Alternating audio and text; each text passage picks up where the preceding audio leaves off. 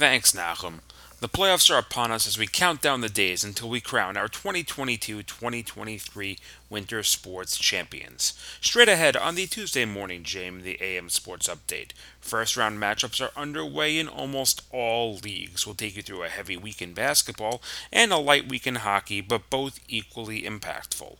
All that and more. Good morning. I'm Elliot Weiselberg. We'll start off in boys varsity basketball, which saw the most action over the past week. Six matchups took place Tuesday night to determine the final seedings. North Shore defeated DRS 55-34 to finish undefeated at 14-0 and take the top seed in the East. Unfortunately for DRS, Magen David took an 11-point win over TABC, meaning that the Warriors would take the East number 2 seed while DRS would have to play a first round matchup. The Wildcats squared off with East number 6 Waterbury, defeating them 49-37 to advance to play the West number 2 seed, the SAR Sting. SAR earned the West number 2 seed by virtue of TABC's loss, but could not earn the number 1 seed as Frisch defeated Ramaz to take the West crown. Frisch will now await the winner of Flatbush and Hafter playing this Thursday night.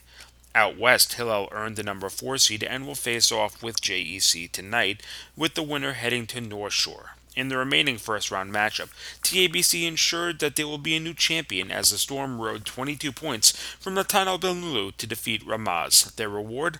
Another matchup with Magen David.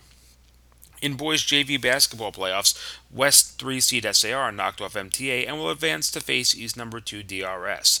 The other three first round contests will all take place tomorrow night. West number 4 Hillel will host Frisch with the winner to face Magen David. Out East number 4 Hafter meets up with number 5 Flatbush, and number 3 North Shore takes on number 6 YDE, with the winners moving on to play West winner TABC and number 2 Ramaz in the quarterfinals.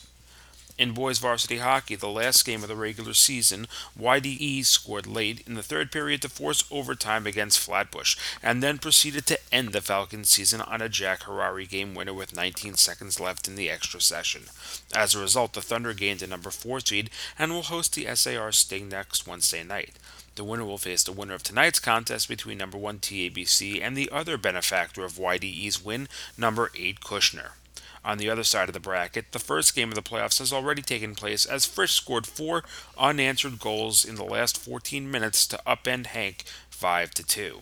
They will now await the winner of next Wednesday night's contest between number 2 Hafter and number 7 DRS. Over in JV, Flatbush succeeded where the varsity could not, downing YDE to gain their entry into the postseason. They will square off with number 3 SAR, with the winner taking on number 2 DRS. The other quarterfinal contest will take place Thursday night as number 4 North Shore hosts number 5 MTA with number 1 TABC waiting in the wings. As the playoffs roll on, stay tuned to Yeshiva League Pass and all of the YLP handles on Instagram for all the latest updates as all leagues approach their respective championships.